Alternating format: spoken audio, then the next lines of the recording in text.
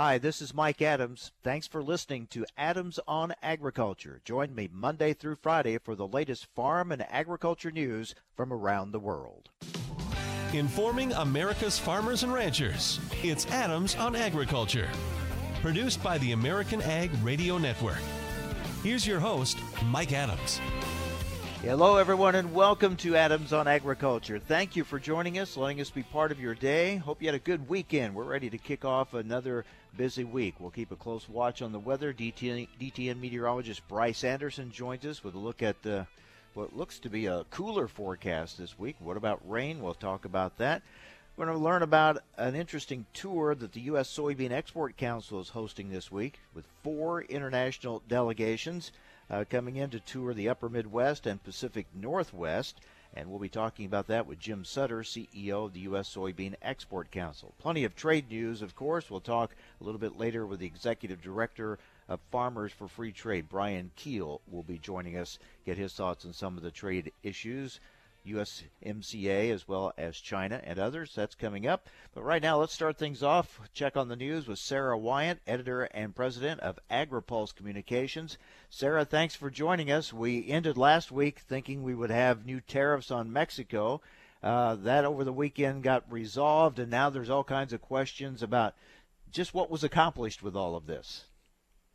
Absolutely. Well, good morning, Mike. And yes, I think all of the agricultural community breathed a collective sigh of relief on Friday when we saw that the deal had been reached. I think there was a lot of positioning going on in order to get something that would be viewed as a win-win by both President Trump and the President of Mexico, but they were able to reach a deal. What's in it exactly still remains a little bit to be fleshed out. As I'm sure you and many of your listeners saw on Twitter, the president went to all caps to talk about how the Mexicans were going to buy a lot more agricultural goods, but it wasn't clear how or what that's going to happen. And today he's been on a little bit of a Twitter storm talking about how the deal is done, but one part has to be revealed in the future because it needs a vote by Mexico's legislative body, just kind of teasing that out and not giving any more details on what part of the deal that actually refers to. So there's more to come, but I think the bottom line is that there's no secret that there can be more goods flowing across our borders with Mexico now because the threat of the tariffs is off. So whether it's going to be a big new purchase or just maybe a resumption of a lot of those trade flows that had been stalled because there had been tariffs under the 232 steel and aluminum and the threat of tariffs here, of course. So relatively good news for a Monday. Yeah, but a lot of questions. Does it really address the immigration issue, which was supposedly what this was all about, and what impact, if any, does it have there? And as you said, are they going to buy more than they were, or just back to keeping what we had, or so many questions there. And of course, this is a backdrop to the bigger issue of USMCA. What are you hearing about that on Capitol Hill? Well, again, folks have really been relieved that this was removed as another barrier to getting what's already going to be a heavy lift on Capitol Hill, the passage of USMCA. It's just going to be that much more complicated if we were going to put tariffs on one of our biggest trading partners when this deal is supposed to be ratified not only by the U.S. but by Mexico and Canada.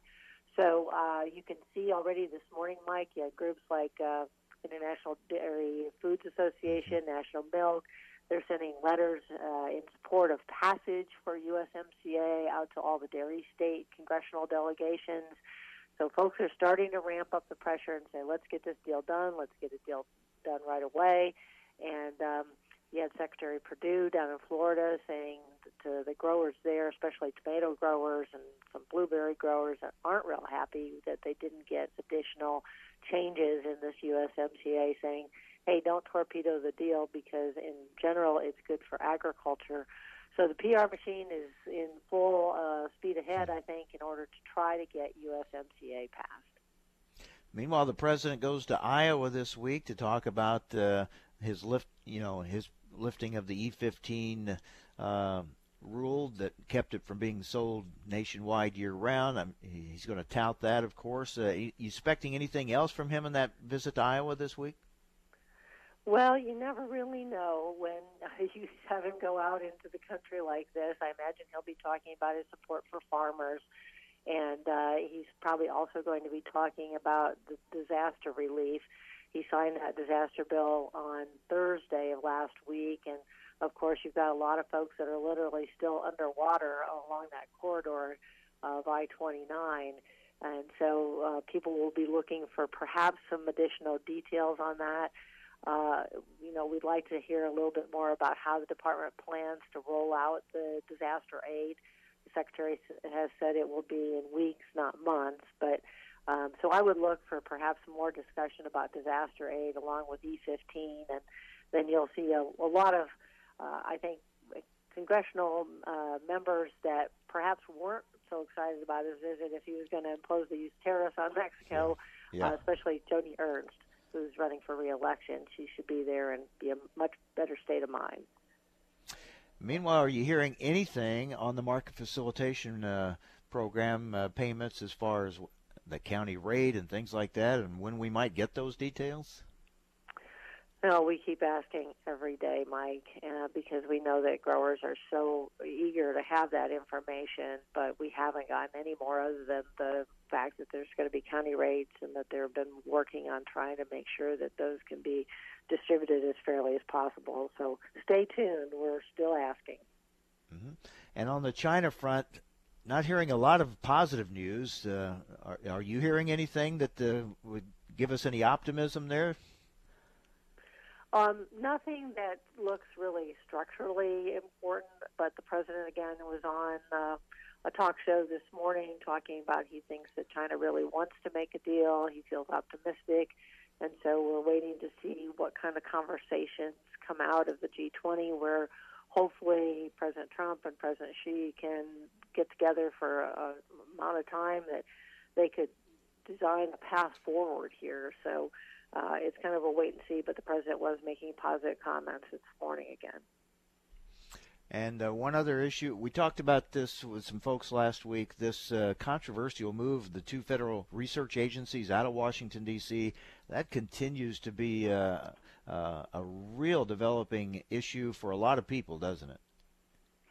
It certainly does. You know, you've got so many folks out in the country who I think are saying, gosh, we've had to move with other jobs, and this isn't that big of a deal to get folks in the federal government. In fact, several agencies like Risk Management, they have a lot of employees already in Kansas City.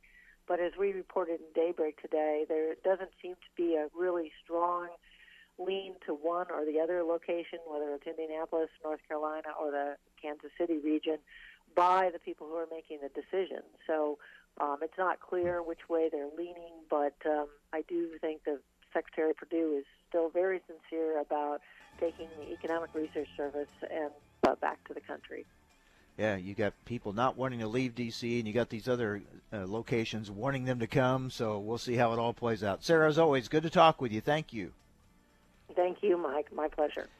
Sarah Wyant, editor and president of AgriPulse Communications. All right, we'll get the latest on the weather forecast for the week ahead from DTN meteorologist Bryce Anderson next on AOA.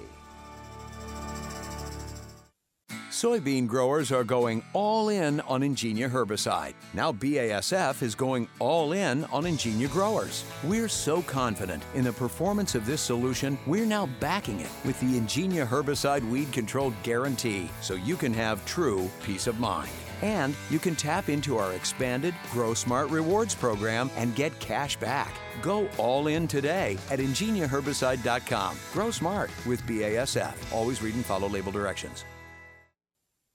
Hi, this is Mike Adams. You're listening to AOA, Adams on Agriculture. Don't go away. More Adams on Agriculture coming right up. Hi, I'm Greg Peterson of the Peterson Farm Brothers. If you've seen our videos, you know we're proud to be farmers. Farming can be dangerous. Never assume location or depth of underground utilities or pipelines. Before you start any work on your farm, call 811 or visit clickbeforeyoudig.com to have underground lines located. It only takes a minute and can save your life. Never assume the location or depth of underground lines. Always call 811 or visit clickbeforeyoudig.com before you start work. A message from the Pipeline Operators for Ag Safety campaign.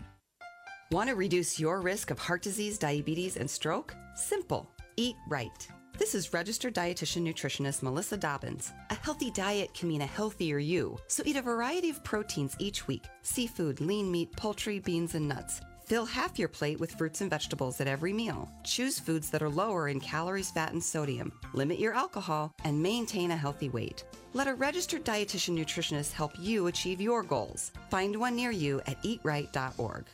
Recently on Adams on Agriculture, let's talk with one Illinois farmer between the Quad Cities and Peoria. David Erickson joins us. David, thanks for being with us. How much do you have done? I'm about 95% plus on corn. So I feel fortunate there, and most of that corn is up, but no soybeans planted. For the most part, Mike, we've not gotten big rains, although last night, depending on where you're at here in Knox County in Illinois, we're somewhere between, I'd say 1.6 and 2.5 inches. Our forecast is for a little bit drier weather, and in today's lingo, that means scattered showers of, somewhere between 0.2 and half an inch. So we're as wet now as we've been at any time this spring, and we're probably looking at a week's worth of drying to get back into the fields, I would guess. For the information important to rural America, join us on Adams on Agriculture. Have you written a book and want to get it published? Then call Page Publishing at 800-955-4538 immediately. That's 800-955-4538. Page Publishing is looking for authors of all types of books. And unlike most publishers, Page Publishing will take the time to review each and every book submitted to them and give you their feedback. If they like what they read, they'll get your book into bookstores and for sale online at Amazon, the Apple iTunes Store, Barnes & Noble, and other outlets. They handle everything: editing, cover design, copyright protection, printing, publicity, and distribution. So if you've written a novel, children's book, cookbook, inspirational work, poetry, or a biography and want to get it published, then you need to call Page Publishing and do it immediately. Call 800-955-4538 now for your free author submission kit. Again, for your free author submission kit, call 800-955-4538. That's 800-955-4538. Your road to fame and fortune could very well start with this simple phone call. Call Page Publishing at 800-955-4538 for your free author submission kit. You're listening to AOA, Adams on Agriculture. Hi, this is Mike Adams. You can rely on us for the latest farm and ranch news from around the world.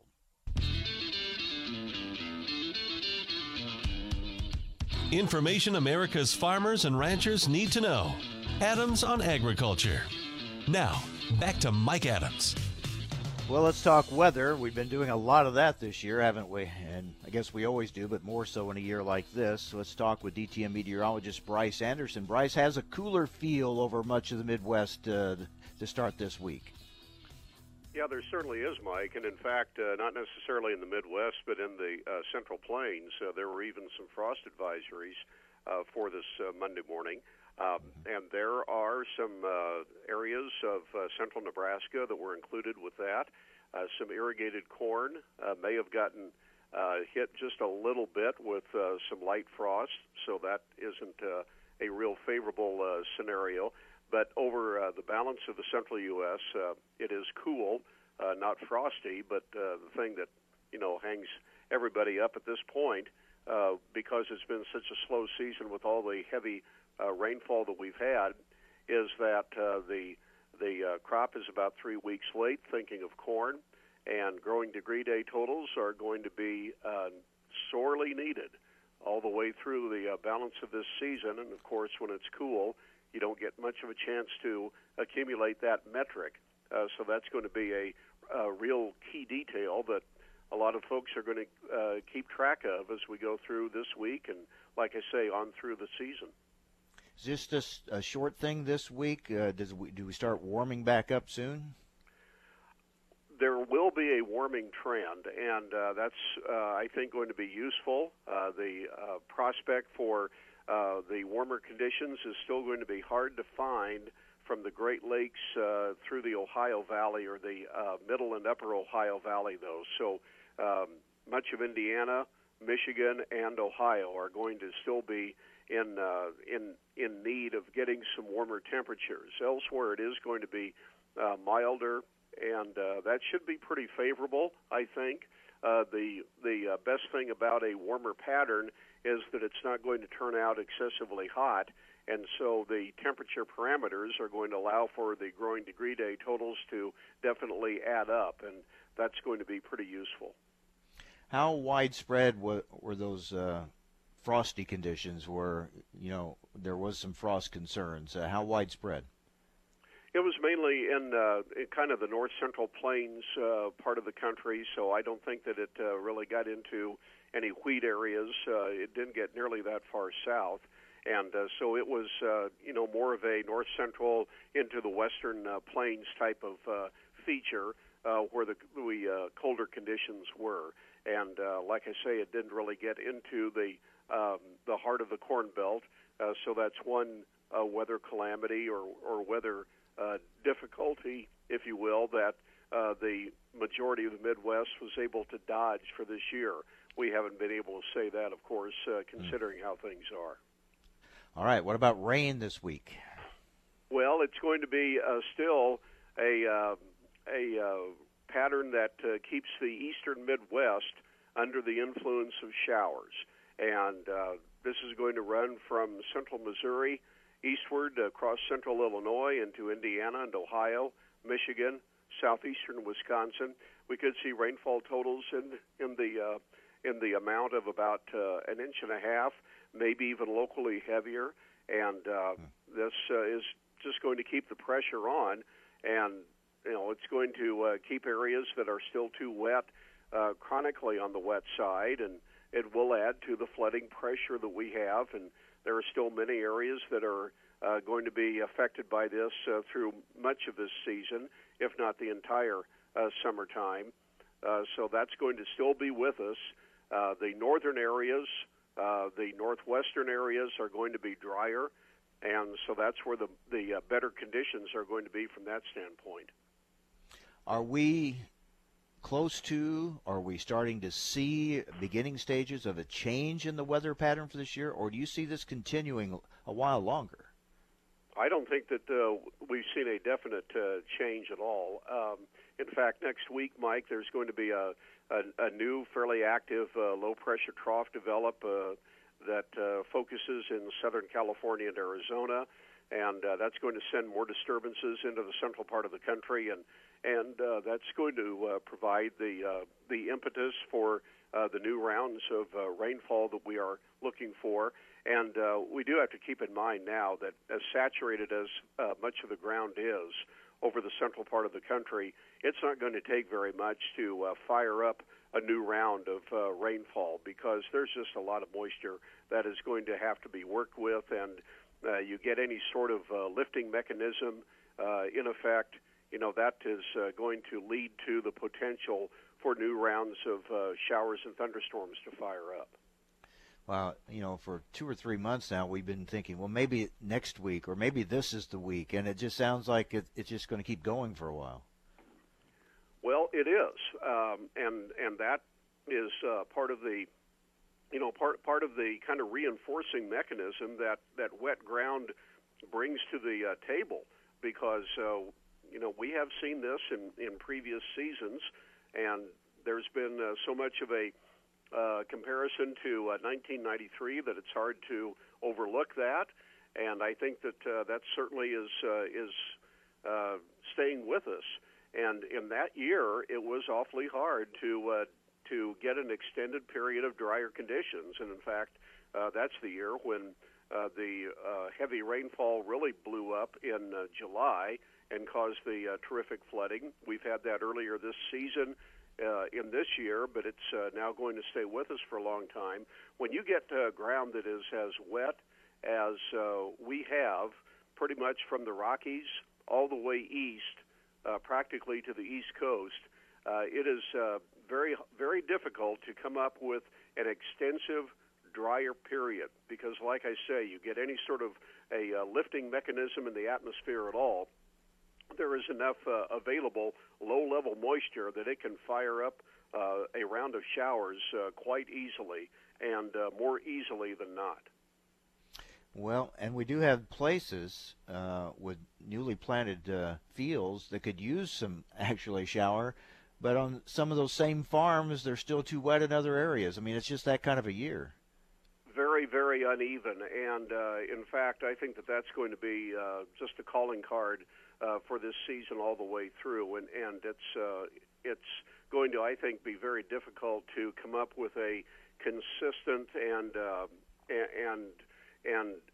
generally acceptable evaluation of how crop conditions are, because there is so much variability, as you said, within a given field, let alone a given county or a given district.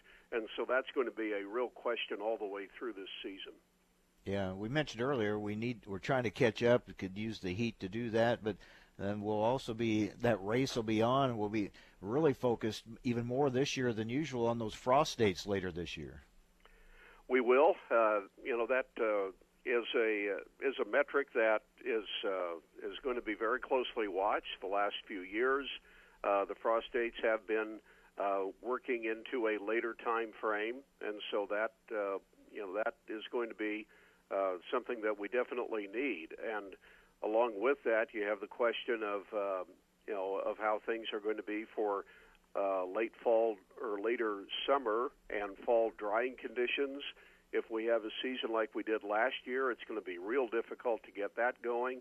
And we had a year back in 2008, 2009, when it was a very slow end of the season as well because of wet conditions.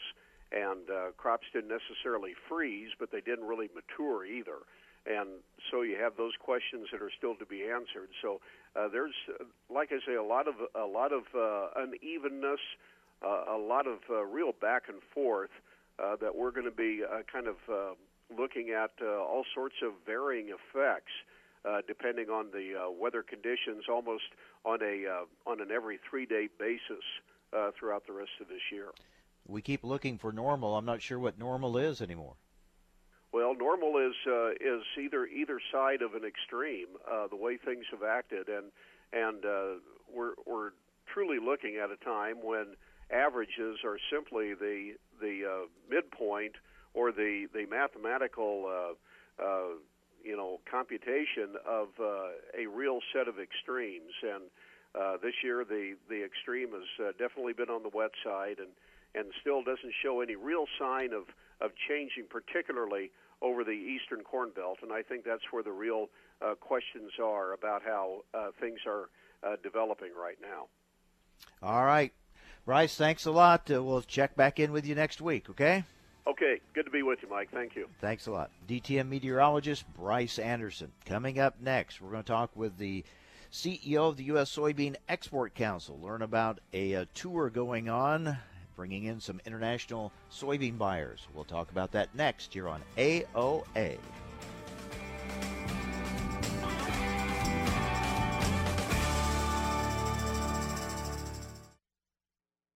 Soybean growers are going all in on Ingenia herbicide. Now BASF is going all in on Ingenia growers. We're so confident in the performance of this solution, we're now backing it with the Ingenia herbicide weed control guarantee, so you can have true peace of mind. And you can tap into our expanded Grow Smart Rewards program and get cash back. Go all in today at ingeniaherbicide.com. Grow smart with BASF. Always read and follow label directions. Hi, this is Mike Adams. You're listening to AOA, Adams on Agriculture. Don't go away. More Adams on Agriculture coming right up. You're going to need me. You're going to need us. All of us. You're going to need our technical skills, our math, our engineering skills.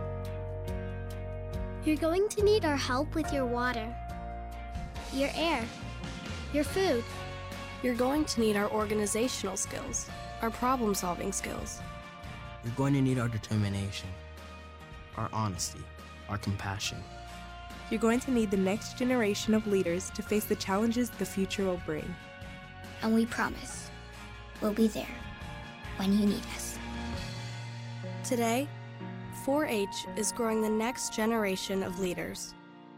Support us at 4h.org.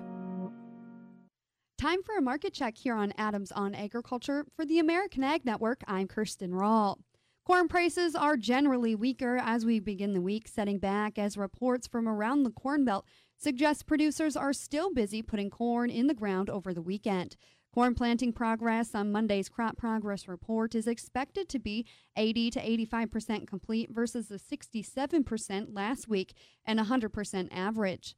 Soybeans are slightly higher as traders prepare for the June WASDE report, with weather offering a better window for planting. Producers have also been able to seed additional soybean acres as well as corn. Soybean export shipments as percentage of USDA's marketing year forecast at 72.2% remains the lowest on record going back to 1991. Average trade estimates for the 2018-19 ending stocks of both corn and soybeans are expected to rise on the June WASDE report. Wheat markets are also softer on Monday morning, with harvest expanding into the southern plains and the corn market taking a breather. On the Board of Trade, July corn down a fraction of a cent at $4.15.5. Nearby soybeans up 4 3/4 at $8.61. Minneapolis spring wheat July down a penny and 3/4 at $5.67. Kansas City wheat July steady at $4.49. Chicago wheat July down 2 1/2 at $5.02. For livestock at the Merck in live cattle futures, June $1.40 higher at $108.32. In feeder cattle futures, August $1.40 higher at $138.72. In lean hog futures, June 40 cents higher at $79.05. In the outside markets, the Dow Jones is 166 points higher. The NASDAQ Composite is up 111. S&P is up 20 points, and crude oil is down 11 cents at $53.88. You're listening to Adams on Agriculture. I'm Kirsten Rahl for the American Ag Network. My mom's a breast cancer survivor. The United Breast Cancer Foundation saved her life. Their free breast cancer exam caught the cancer early, and it saved her life. But now the foundation needs your help so they can continue offering free or low-cost breast screening exams, saving more women's lives. Help them by donating your car, whether it's running or not. They'll provide fast, free 24-hour pickup, and you receive a charitable tax deduction, plus the great feeling you'll get knowing your donated car is going to help save more lives. Just call 800-745-3327 to set the wheels in motion. They take cars, trucks, vans, and SUVs, running or not. Call 800-745-3327. The United Breast Cancer Foundation needs your help, and your donation could literally save women's lives, helping them catch breast cancer early, like they did with my mom. Donate today. 800-745-3327. 800-745-3327. Hi, this is Mike Adams. Thanks for listening to Adams on Agriculture. Join me Monday through Friday for the latest farm and agriculture news from around the world.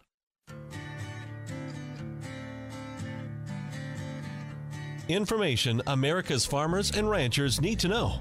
Adams on Agriculture. Now back to Mike Adams.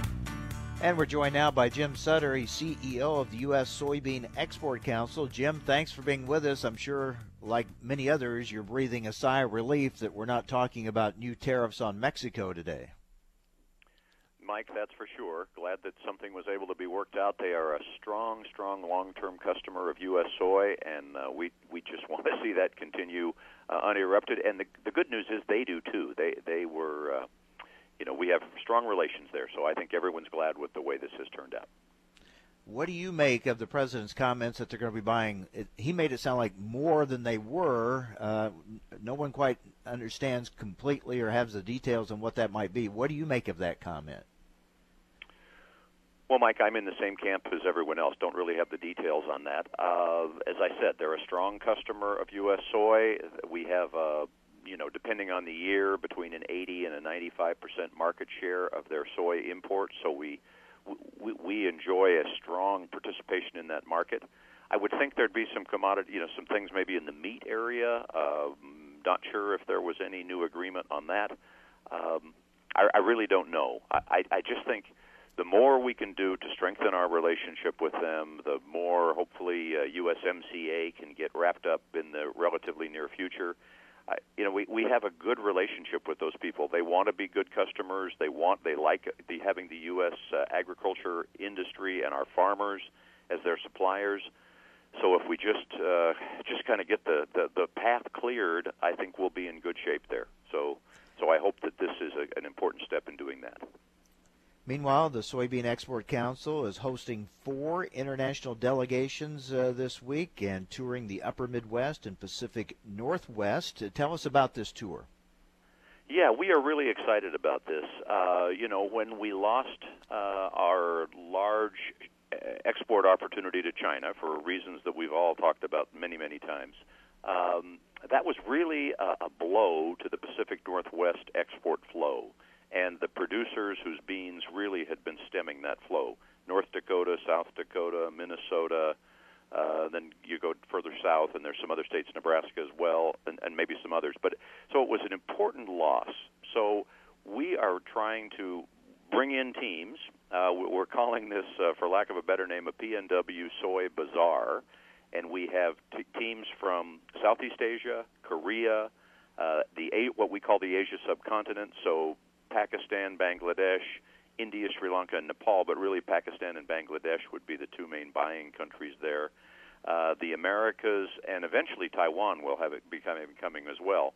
So these buyers have been customers of U.S. soy, many of them for years, some of them relatively new, Pakistan and Bangladesh in particular, and they may not be so familiar with the strengths that we have in the PNW, the strong infrastructure investments that have been made in the recent years, the great production capabilities we have in the upper Midwest.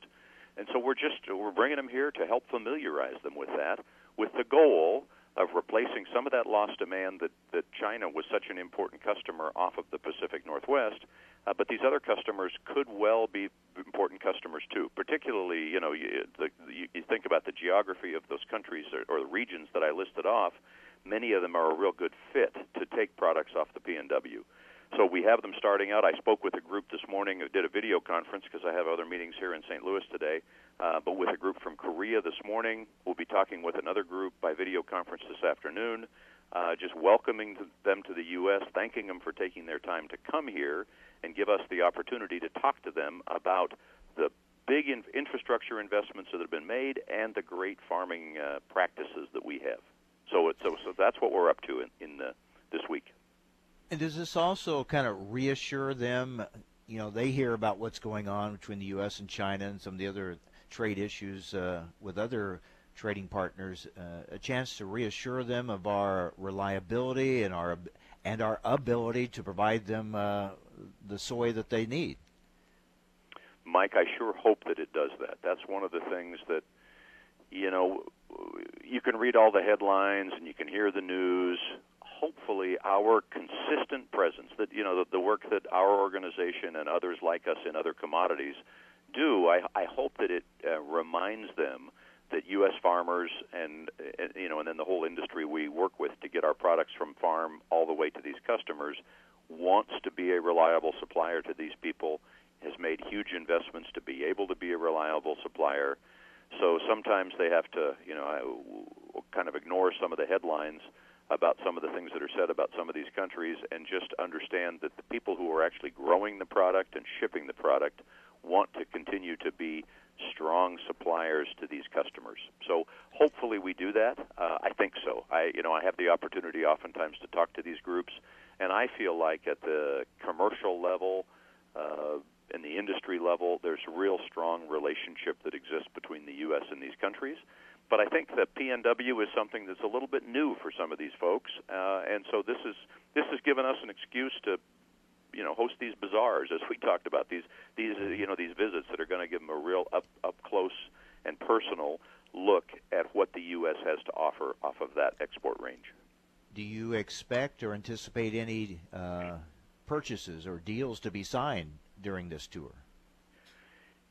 That's always a question we get, and I'm kind of more of a believer that we're there this time. This is not, even though we called it a bazaar, it's not the kind of place where somebody would actually go to buy something, particularly on this trip. If that should happen, that would be a nice bonus or a nice maybe surprise. But I think the purpose really is to show them the capability, to make sure they have the right contacts, that they know who the key exporters are for whatever product, whether it's whole beans or soybean meal or specialty beans, so they have the right contact, they know the right people to be working with for future business. I don't anticipate a lot of business actually on this trip, but I think there's the U.S. soy is extremely competitively priced these days, and these people, we from what we understand around the world, lots of our buyers are not that well covered out into the deferred. They had been looking at the situation as, there's these huge supplies coming, prices just continue kind of sliding down as you get into the nearby levels, so they don't have a lot of future purchases on the books. So I think the time is such that they could make purchases in the relatively near future, and that's certainly what we hope out of this. We're doing this with a very specific goal that this will increase the purchases off of the PNW. And we could sure use that. Meanwhile, on China, we keep hearing the devastating news about African swine fever and what's going on in China and in Vietnam, the steps they continue to take, but so far been unable to get it under control. So even if we were trading with China, it looks like that soy demand is going to be down just from the number of hogs they've lost. Yeah, it sure does. And certainly in the short run, we're hearing the same thing in both of those countries that you mentioned, and it is a real problem. What we're also hearing is that, particularly in China, there's a real effort underway by the government, and they're pushing some of the larger feed and integrated livestock production companies to get facilities in place to ramp up their production capacity on places where they can have tight biosecurity practices, so they can try and increase production. They don't want to have a big shortage of pork. I mean, we've seen them importing pork from the U.S. and other countries around the world, so they're worried about that. And we think that will rapidly cause them to want to start using more soy in their feeding rations. Now, it is indeed down right now, but our team on the ground thinks that this will be pretty short-lived because they see steps being taken by the large players in the industry to try and ramp up and get more pork production going on in these larger facilities. So that's what we see there. Yeah, so short term doesn't look very bright, but the long term could be as they try to rebuild. And all this points out, Jim, why though it's so important to have diversified markets, right? You can't just rely on one, and that's why these trips like this tour you're hosting this week to get other buyers involved, that's why that's so important. Oh, you are exactly right, Mike. We need to be covering many, many markets around the world. China has obviously been a great success story. U.S. farmers and industry, but mainly farmer dollars were started investing there as far back as 1982. And then it took to 95 before the first imports took place, and then the market has just grown very nicely since then, obviously. But, yeah, we need to be working in other markets, and we are. They all just take some time. But that's why we want to be involved in many markets, having many close relationships, because we want people in many places to think of the U.S. as their key supplier for soy. And I think we have great product, we have great infrastructure, and we have a great sustainability message, which is becoming more and more important around the world. So we've got a lot of things going for us. We just need to be out there continuing to work with people to make sure this happens. All right, Jim, thanks for the update, and we look forward to hearing good results from these tours going on this week. Thank you so much. Thank you, Mike. Really appreciate the opportunity to update you and all of your listeners, because we're doing this on their behalf, and I think we appreciate all of their support to make it happen. Very good. Thanks a lot. Jim Sutter, CEO of the US Soybean Export Council. Market development work takes time. You build those relationships, and tours like they're hosting this week go a long way towards building those relationships and hopefully result in sales and business on down the road as you develop that partnership and educate them about what we have and what we can deliver, and hopefully that will pay off. Well, the efforts starting to ramp up to get USMCA passed. Not having new tariffs on Mexico this week certainly helps, but there are still a lot of questions and a lot of bumps in the road ahead. We're going to talk about it with Brian Kuehl, Executive Director of Farmers for Free Trade. That's coming up next here on AOA. Hi, this is Mike Adams. You're listening to AOA, Adams on Agriculture. Don't go away. More Adams on Agriculture coming right up. 180 over 111, and I had a stroke. When I woke up, I couldn't speak or walk. 145 over 92, and then I had a heart attack. 182 over 100, and I had a heart attack and a cardiac arrest, and then a stroke. Everything changed. It felt like my life was over. This is what high blood pressure sounds like. You might not feel its symptoms, but the results from a heart attack or stroke are far from invisible or silent. 150 over 90, and I had a stroke. If I would have followed a treatment plan, I would not be in this situation. 180 over 110, and I had a stroke. And I'm 33, so I never see this coming. If you've come off your treatment plan, get back on it, or talk with your doctor to create an exercise, diet, and medication plan that works for you. Go to loweryourhbp.org. Head to toe, everything's changed. Head to toe. Brought to you by the American Heart Association, American Medical Association, and the Ad Council. No word in the English language is less convincing than probably. Are you sure we should get matching tattoos on our first date? Sure. We'll probably stay together. Probably? It's been 23 minutes since I ate. I can probably swim. You should wait 30 minutes. Okay, now tell me what to do. Cannonball! Cramp! Oh, I have a cramp. I can probably hit the green from here. Probably. Can I get a mulligan? Ready to go? Hey, are you sure you're okay to drive? Yeah, I'm pretty sober. Yeah, I'm probably okay. Probably okay isn't okay, especially when it comes to drinking and driving. If you're drinking, call a cab, a car, or a friend. Buzzed driving is drunk driving. A message brought to you by NHTSA and the Ad Council. Recently on Adams on Agriculture, talking with Maggie Elawani with the National Rural Health Association. Maggie, you talked about the number of rural hospitals closing. Are we also seeing mergers, takeovers happening within the rural hospital system as well? We certainly are, and there's been an increase in mergers, and some of those have been very positive. They've helped some small rural providers with the cash flow they need to keep their doors open. Others, and this is really frustrating, have purchased some of these facilities only to close them a short time afterwards. So simply being bought out and merging with another facility doesn't mean that we're going to be able to ensure access to care in those rural communities. So we really need kind of a long-term strategy of really thinking about why these hospitals are closing and what we need to do to change them. And it's because there have been so many different cuts that have occurred to these hospitals. For the information important to rural America, join us on Adams on Agriculture. Hi, I'm George Foreman. Do you have an idea for a new product or invention? People ask me all the time, George, how do I get my idea in front of companies? How do I get a patent? What do I do next? Do you have the same questions? I'll tell you like I'll tell them all. Call my friends at InventHelp. To get your free inventor's information, call 1-800-352-0432. That's 1-800-352-0432. I believe every inventor deserves the opportunity to step into the ring and take their best shot. Put InventHelp in your corner. Do you know how to keep food safe at home? Clean, separate, cook, and chill. The easy lessons of clean, separate, cook, and chill will help you protect your family and be food safe. Clean. Wash hands and utensils to avoid spreading bacteria when preparing food. Separate.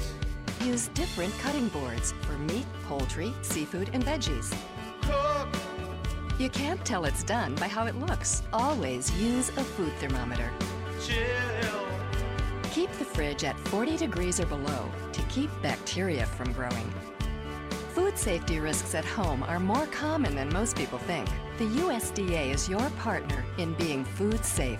Clean, separate, cook, and chill. For more information, visit befoodsafe.gov or call 1-888-MP-HOTLINE. Thanks for listening to Adams on Agriculture from the American Ag Network. We're excited to explore the topics that make a difference to agriculture. The Farm Bill, immigration reform, reducing regulations, trade, new technology, as well as infrastructure and health care. Through the year, Adams on Agriculture will originate on location from several major national meetings and events. Subscribe to the show's podcast at AmericanAgNetwork.com. Thanks for listening to Adams on Agriculture from the American Ag Network. You're listening to AOA, Adams on Agriculture. Hi, this is Mike Adams. You can rely on us for the latest farm and ranch news from around the world.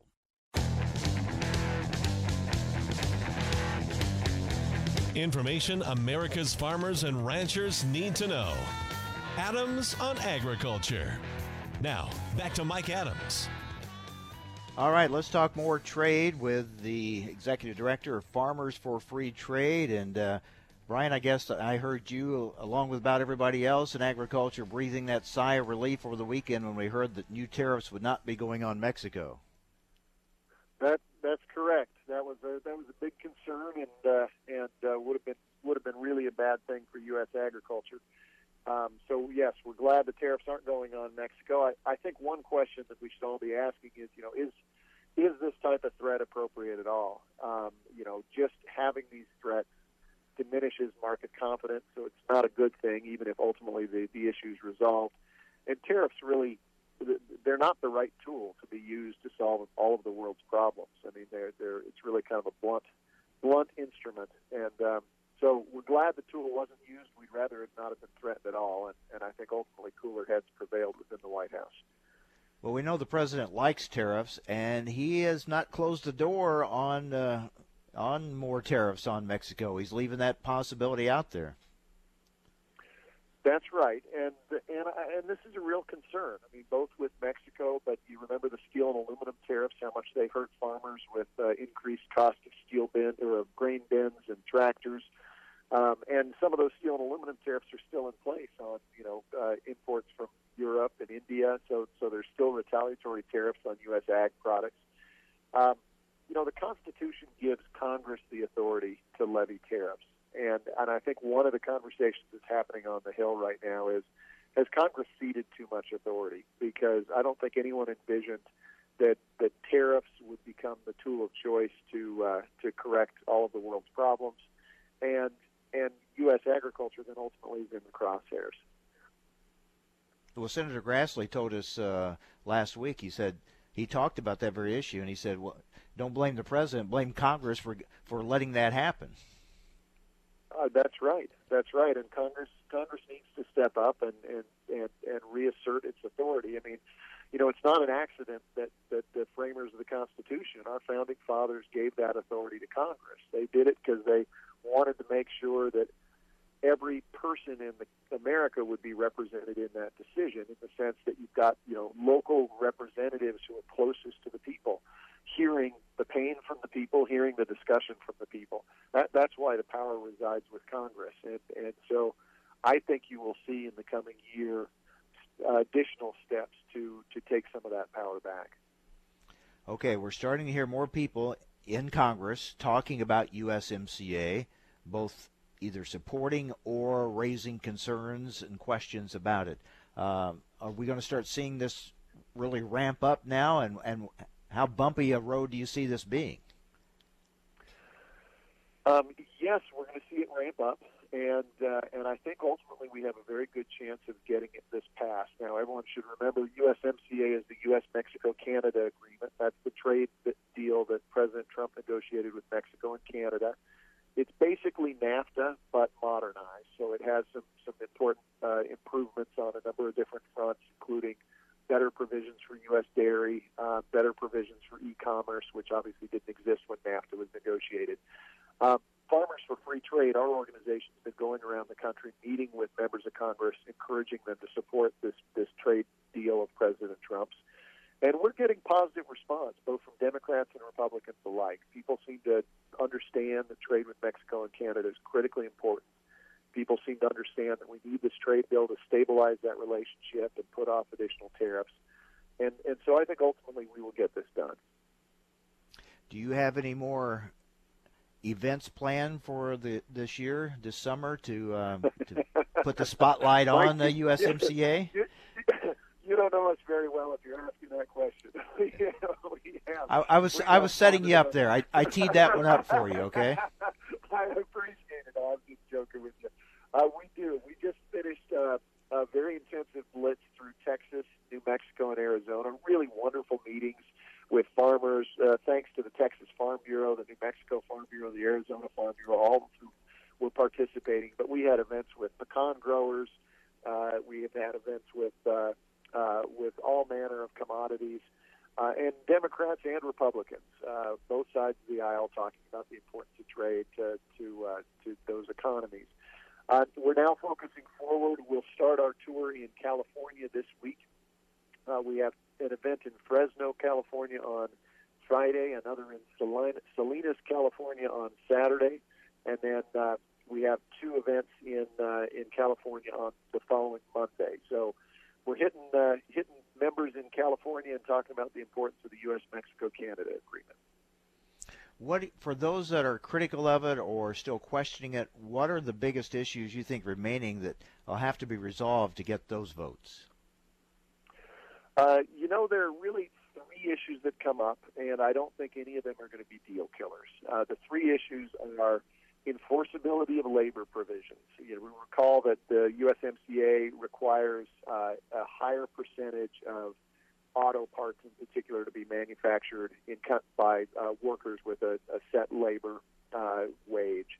There are other labor provisions. There's some concern that maybe that wouldn't be enforceable. I think that's resolving. There's been some concerns about environmental provisions or lack of environmental provisions. I don't think that's going to hold this deal up. And then there's some concerns about what are called biologics, which is really a fancy word for drug pricing. Some concern that the way this bill is structured, it could lead to increase in prescription drug prices. I wouldn't be surprised if Congress modifies that in some fashion, maybe as this moves forward, but we'll have to see. But again, I think overall the deal's good, and most people understand that, Democrats and Republicans, and I think we'll see this become law. All right, Brian, safe travels to you, and we'll check in with you again along the road and see how things are going. Thank you. Hey, Mike, appreciate your continued coverage. We'll talk to you soon. All right, take care. Brian Kuehl, Executive Director of Farmers for Free Trade. Well, some interesting numbers coming out today, not only the planting numbers, but crop condition numbers, and we're going to look at those tomorrow, get market reaction, get a better handle maybe on some of the prevent plant numbers too. Lots to talk about. That'll be coming up tomorrow. Hope you'll join us right here on AOA Adams on Agriculture.